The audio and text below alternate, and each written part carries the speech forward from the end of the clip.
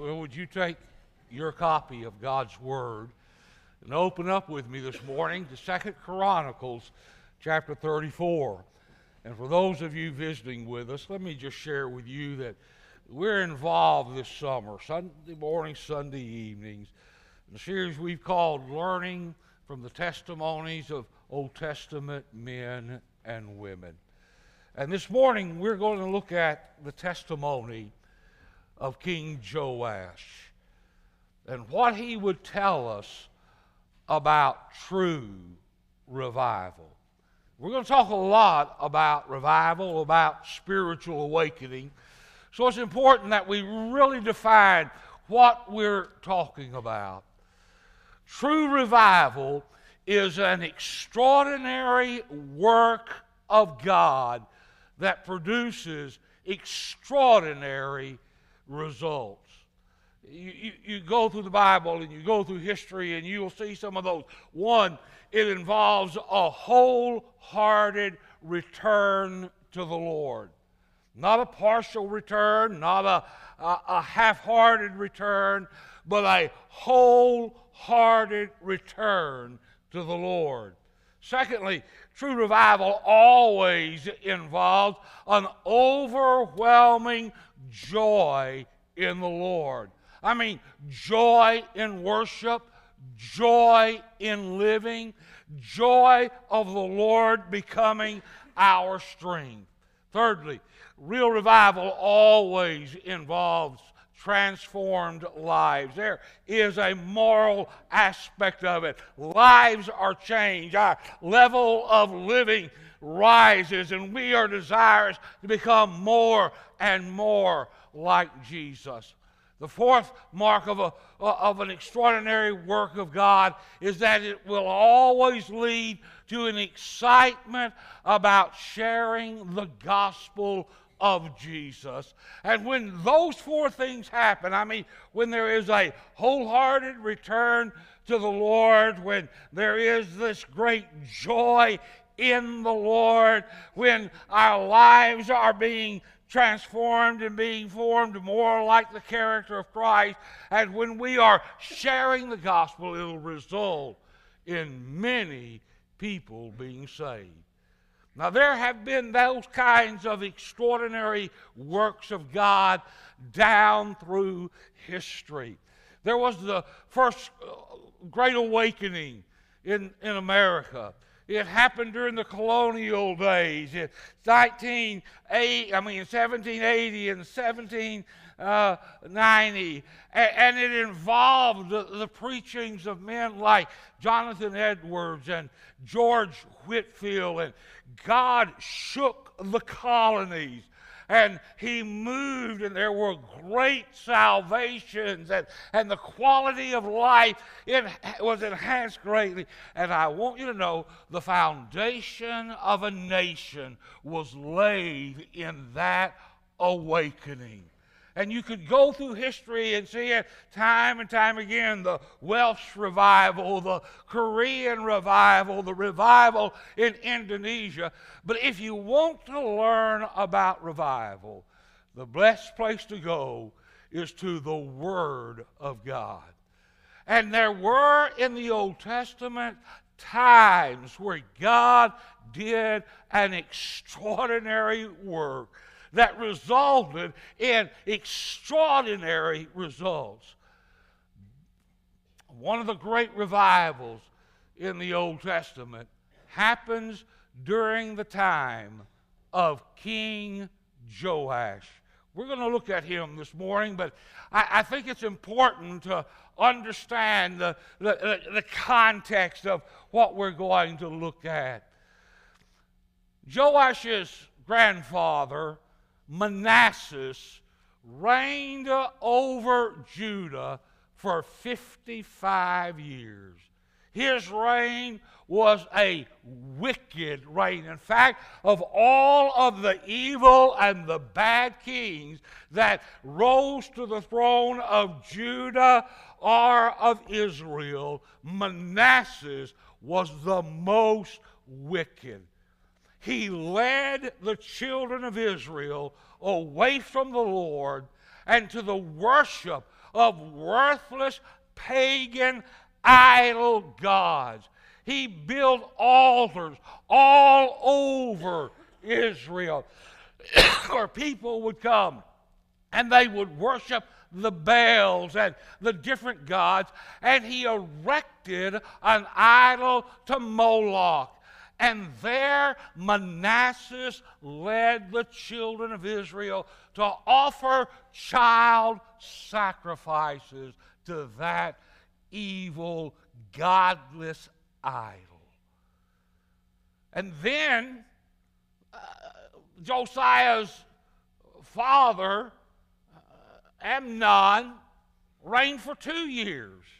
He was so wicked and so evil that it says in chapter 33 that he did evil in the sight of the Lord as Manasseh. And it comes on down and it says he incurred guilt more and more. He was so wicked that his own servants killed him after he'd only served 2 years. But Manasseh and Amnon had led the people of Judah far astray from the Lord. In fact, if you go back up into chapter 33, verse 9, it says, Manasseh led Judah and the inhabitants of Jerusalem astray to do more evil than the nations whom the Lord destroyed before the people of Israel. Can you imagine? And it's in this backdrop that Josiah becomes king. He's 8 years old when he becomes king. And when he is 16 years old, the sparks of revival begin, which will fan into a flame of spiritual awakening in Israel. So there are some things we need to learn from King Joash about what's involved in true revival. I think there are 5 things that he would tell us. Number 1, he would tell us that real revival begins with a heart hunger for the Lord. When Josiah was 16 years old, he began to seek the Lord. I want you to read with me here in 2 Chronicles 34, starting verse 1. Josiah was 8 years old when he began to reign, and he reigned 31 years in Jerusalem. And he did what was right in the eyes of the Lord and walked in the ways of David his father. He did not turn aside to the right hand or the left hand. And here's why. For in the 8th year of his reign, 8 years old, 8 years of his reign, he's 16 years old. For in the 8th year of his reign, while he was yet a boy, he began to seek the God of David, his father. Here is Josiah. He has followed the wicked reigns of his grandfather and his father. He has seen the devastation that it has brought to the people of God. In fact, God has pronounced that he will judge Judah with the Babylonian captivity because of the sin of Manasseh. And even at the end of the good reign of Josiah, God says, I have blessed you, and you have brought life to my people, but I'm still going to judge them because of the sin of Manasseh, the killing of innocent life without regard. And so Josiah comes. He's 16 years old. How many of you are 16 years old here this morning? Any of you? Right here. Can you imagine your age? Here's a young man. And what he wants more than anything else, seek. What does that mean? To know God. To know Him intimately. It's like Philippians 3:10, where Paul just kind of bears his heart and lets us look on the inside. What made him tick? And he said, here it is, that I may know Him. And Paul writes this after he has been a follower of Jesus for 30 years. After God has used him mightily, and he writes to the Philippians and he says, when I wake up in the morning, what I desire more than anything else is that I might know Jesus more and better than I've ever known Him before. And when it says Josiah began to seek the Lord, it means that he wanted to know God intimately. It means that he began to turn his life in a commitment to the lordship of God over who he was, because he begins to seek the Lord when he's 16. When he becomes 20, he clears the land of Judah of all of the rivals of God. You go on and it says that he was a boy. He began to seek the God of David, his father. And in the 12th year, when he's 20, he began to purge Judah and Jerusalem of the high places and the carved images and all of the altar. And what he simply did is he just tore down everything that Manasseh and Amnon had done to lead the people of God astray. I want you to know, if you seek God, you have to lay aside anything that rivals Him for the preeminence in your life. Whether it's your sports, whether it's your job, whether it's your home, whether it's making money, you have to lay it aside if you're going to seek God. And I want you to know with all of my heart that nothing happens unless in genuineness and sincerity of a whole heart you seek after God. In fact, 2 Kings 23 verse 5 just gives you a synopsis description of what was happening inside of Josiah as he was seeking from the Lord, because it says there of Josiah that before him there was no king like him, who turned to the Lord with his whole heart and with his whole soul and with all of his mind. Jeremiah was a prophet during the days of Josiah. Now, Jeremiah is later going to have the harsh task after Josiah dies. Jeroboam becomes king, that he's going to have to be the messenger of judgment.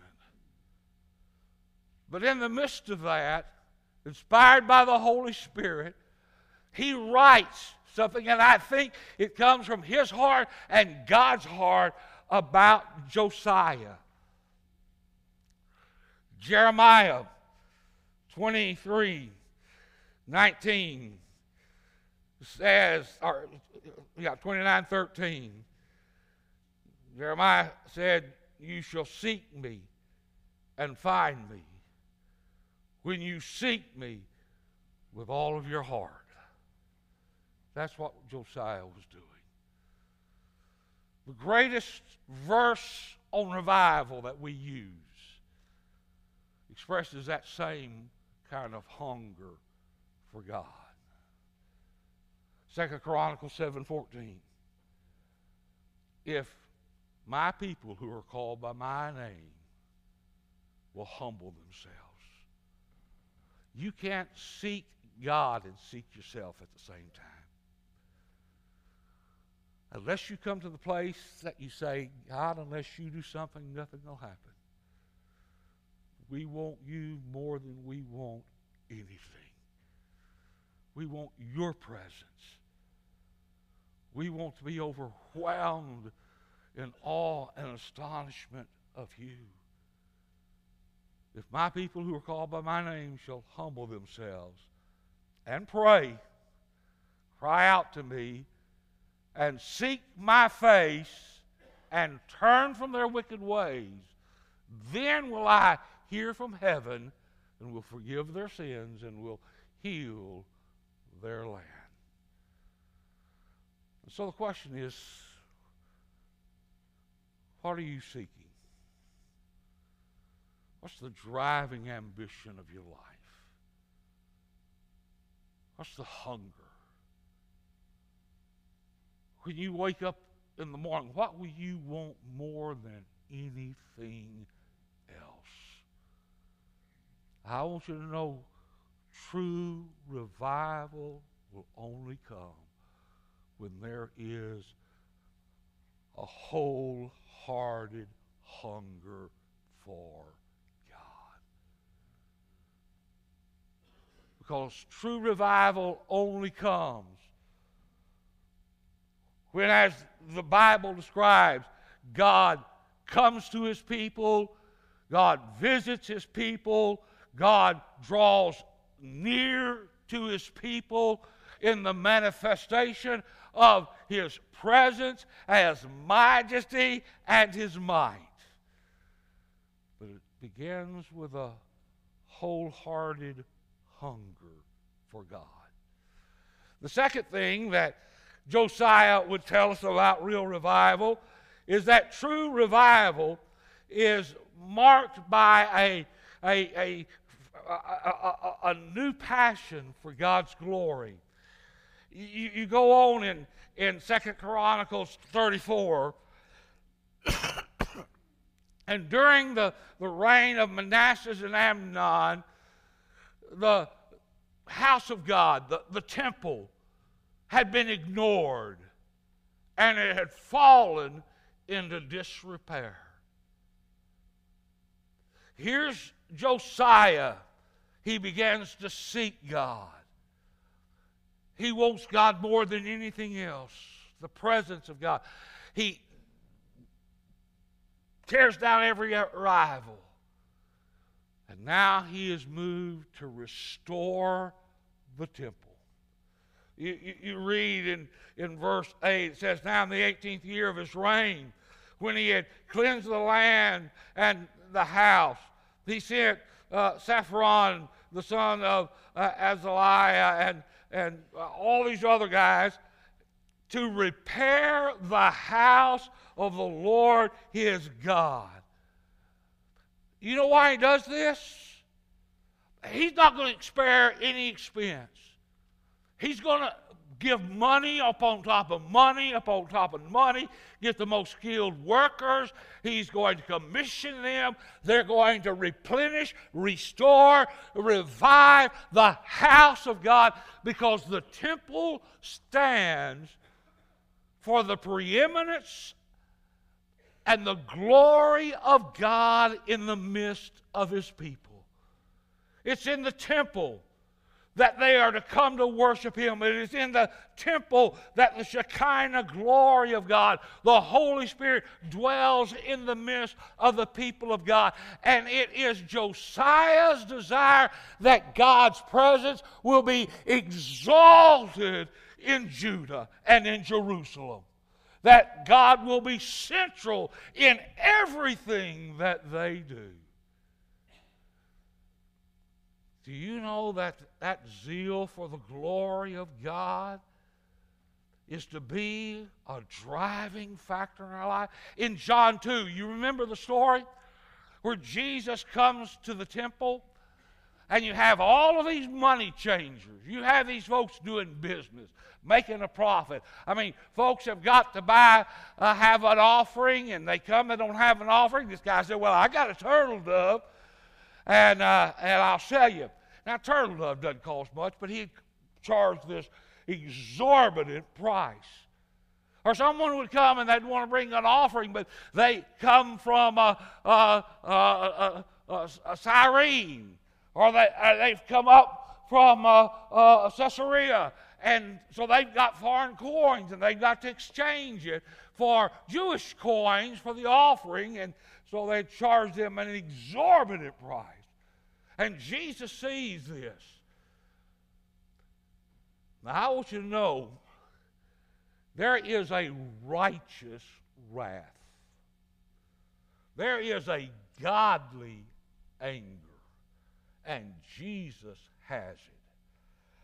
So much so that he takes a whip and he goes into the porch where they're doing this. He kicks over the table and he takes the whip and he drives them out.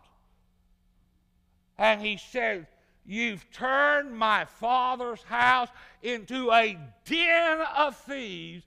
And as the disciples watched it, they were reminded of the prophecy of the Messiah, that he was consumed by a zeal for God's house. Now listen to me. You know what happens when real revival comes? The primary concern of the gathered people of God is the glory of God. You know what happens when true revival comes? You leave church and you don't talk about, that was an interesting Sunday school lesson today. And you don't leave saying, "Boy, that was great singing today." Or, "Boy, I really like that sermon," or you pick at the bar. No, you know what you do when real revival comes and the people of God gather in the power of the Holy Spirit to worship the true and the living? You leave saying how great and is our God. You speak of the grandeur of God, the glory of God. You talk about what a wonderful Savior Jesus is. You talk about what it means for God the Holy Spirit to speak to your heart. It's all about Him and His glory. The third thing that Josiah would tell us is that true revival always flows from the powerful proclamation of the Word of God. While the temple had been displaced by Manasseh and by Amnon, fell into disrepair, the Word of God was ignored or superficially heard. And so Josiah begins the rebuilding, replenishing of the temple, and Hilkiah, the chief priest, goes in, and he comes to Shaphan, the secretary of the king, and he said, "I found the book. I found the book. 57 years they hadn't had the book." And Hilkiah gives it to Shaphan, and Shaphan takes it. And he comes to Josiah and said, "We found the book of the covenant." And he began to read it to Josiah. Genesis, Exodus, Leviticus, Numbers, and Deuteronomy. And Josiah sits and he listens, and it becomes the watermark point in his life. And after he hears the word of God, he assembles all of the people, and he stands before them and he reads the Word of God. What if I said to you today, you come to church and I'm just going to read, starting at about 11 o'clock, Genesis, Exodus, Leviticus, Numbers, and Deuteronomy, and when we're through, we're going to give an invitation and let you do what God told you to do. You say you're crazy. But can I tell you something?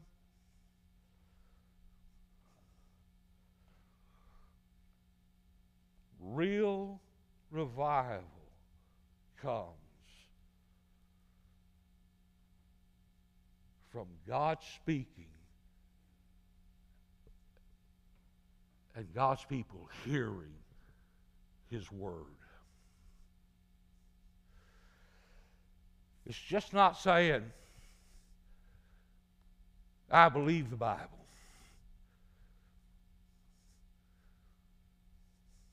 But it's receiving it with meekness.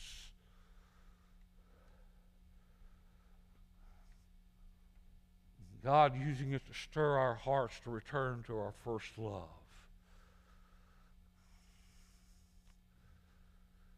And allow the Word of God to reshape our lives. Reshape our marriages. Reshape our homes. Reshape our church. The Word of God came. It changed everything. Because it led to the fourth thing that Uzziah would tell us. And that is, if true, genuine revival comes, it'll be marked by deep conviction and genuine repentance. I want you just to hear what happens when Shofran read the king the Word of God. It's in verse 19. It says, and when the king heard the words of the law, he tore his clothes. The tearing of the clothes in the biblical day is a sign of anguished repentance. It's just not saying, I'm sorry. It is being brokenhearted before God. And when the king heard the words of the law, he tore his clothes, and the king commanded Hilkiah and all of the rest, go and inquire of the Lord for me and for those who are left in Israel and in Judah concerning the word of the book that has been found. For great is the wrath of God that is poured out upon us, because our fathers have not kept the word of the Lord to do according to all that is written in the book. Here is Josiah, and he repents. It's a personal repentance, and it is a corporate repentance.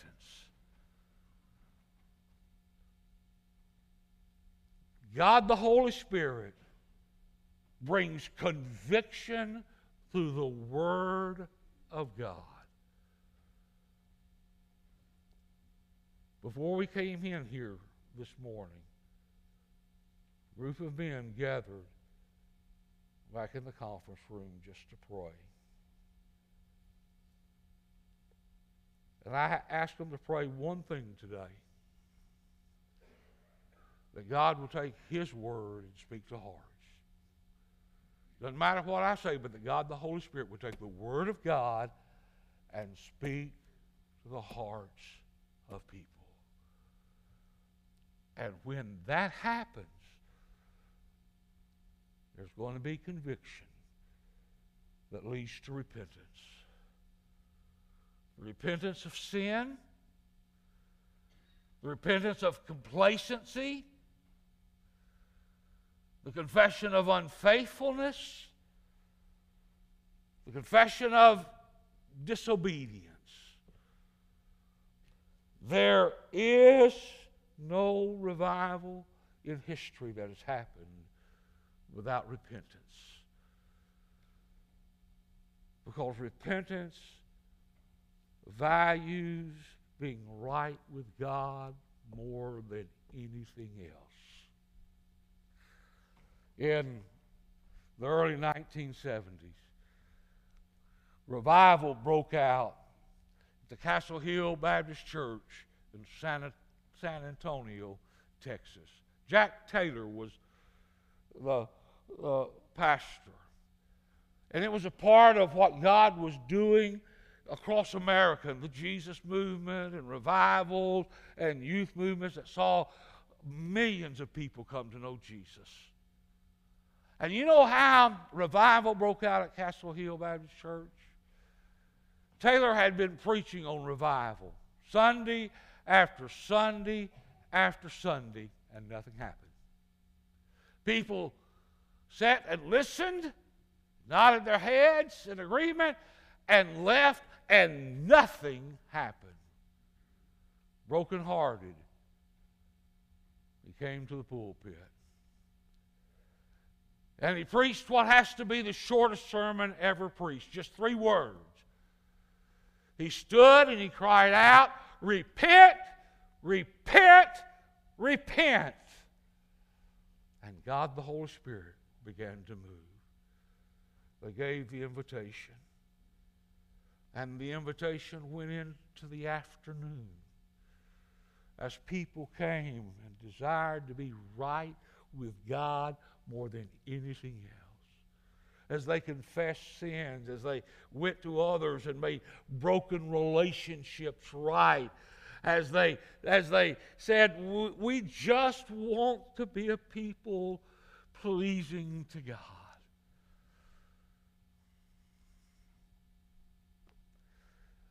Why is that important? When we're hungry for the presence of God, when we're driven by a passion for the glory of God, when we have ears to hear the Word of God and hearts to receive the Word of God, and God begins to take everything in our lives that keep us from knowing the wonder of His presence out of our lives. It brings to the 5th thing that Josiah would tell us is that revival, real revival, results in a fresh joy in our salvation. You come over to chapter 25, or chapter 35, and it says in verse 1, Josiah kept a Passover to the Lord in Jerusalem. And they slaughtered the Passover lamb on the 14th day of the first month. Here, the temple of God has been ignored. The salvation of God has been ignored. And Josiah's heart has returned. He's bringing the people with him. And they celebrate the Passover, which celebrates God's mighty, saving, redeeming power, bringing the children of Israel out of bondage by the slaying of the Passover lamb. And every year the Jews were to keep it, and they were to rejoice in God's salvation. That hadn't been happening. Josiah does it, and he does it in such a way. He holds no expense. He has a great Passover for all of Judah, so that verse 18 says, there had not been a Passover like it since the days of Samuel.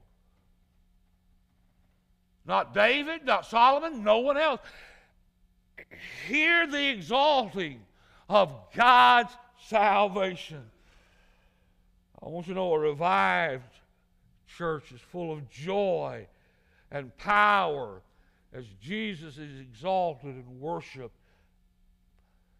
and in devotion. Jesus is loved and He's served. He's central. We say, like John the Baptist, I must decrease, but He must increase. And all that matters is we exalt Jesus. True revival is always marked by a church that is excited about sharing Jesus. It's not what we do out of duty. It's just that we're walking so close to Him. He's working so deeply in our lives. We stand in such awe and wonder that we can't help but talk to people about Jesus. And a revived church is a fruitful church because people are being saved. Lives are being changed. Relationships are being made right. Wrong relationships are being made right. Marriages are strengthened. Lost people's lives are just turned around. Let me ask you, do you want that kind of revival?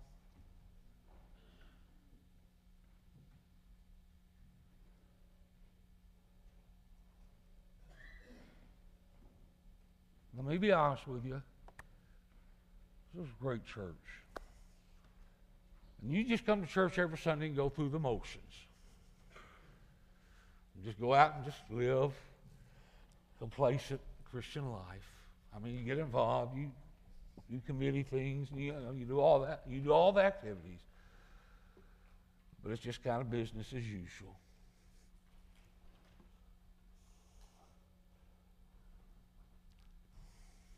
And there won't be a lot of people in Wynn saved. There won't be. You remember the days when you saw a lot of people being saved? What was going on? It was all about Jesus, wasn't it?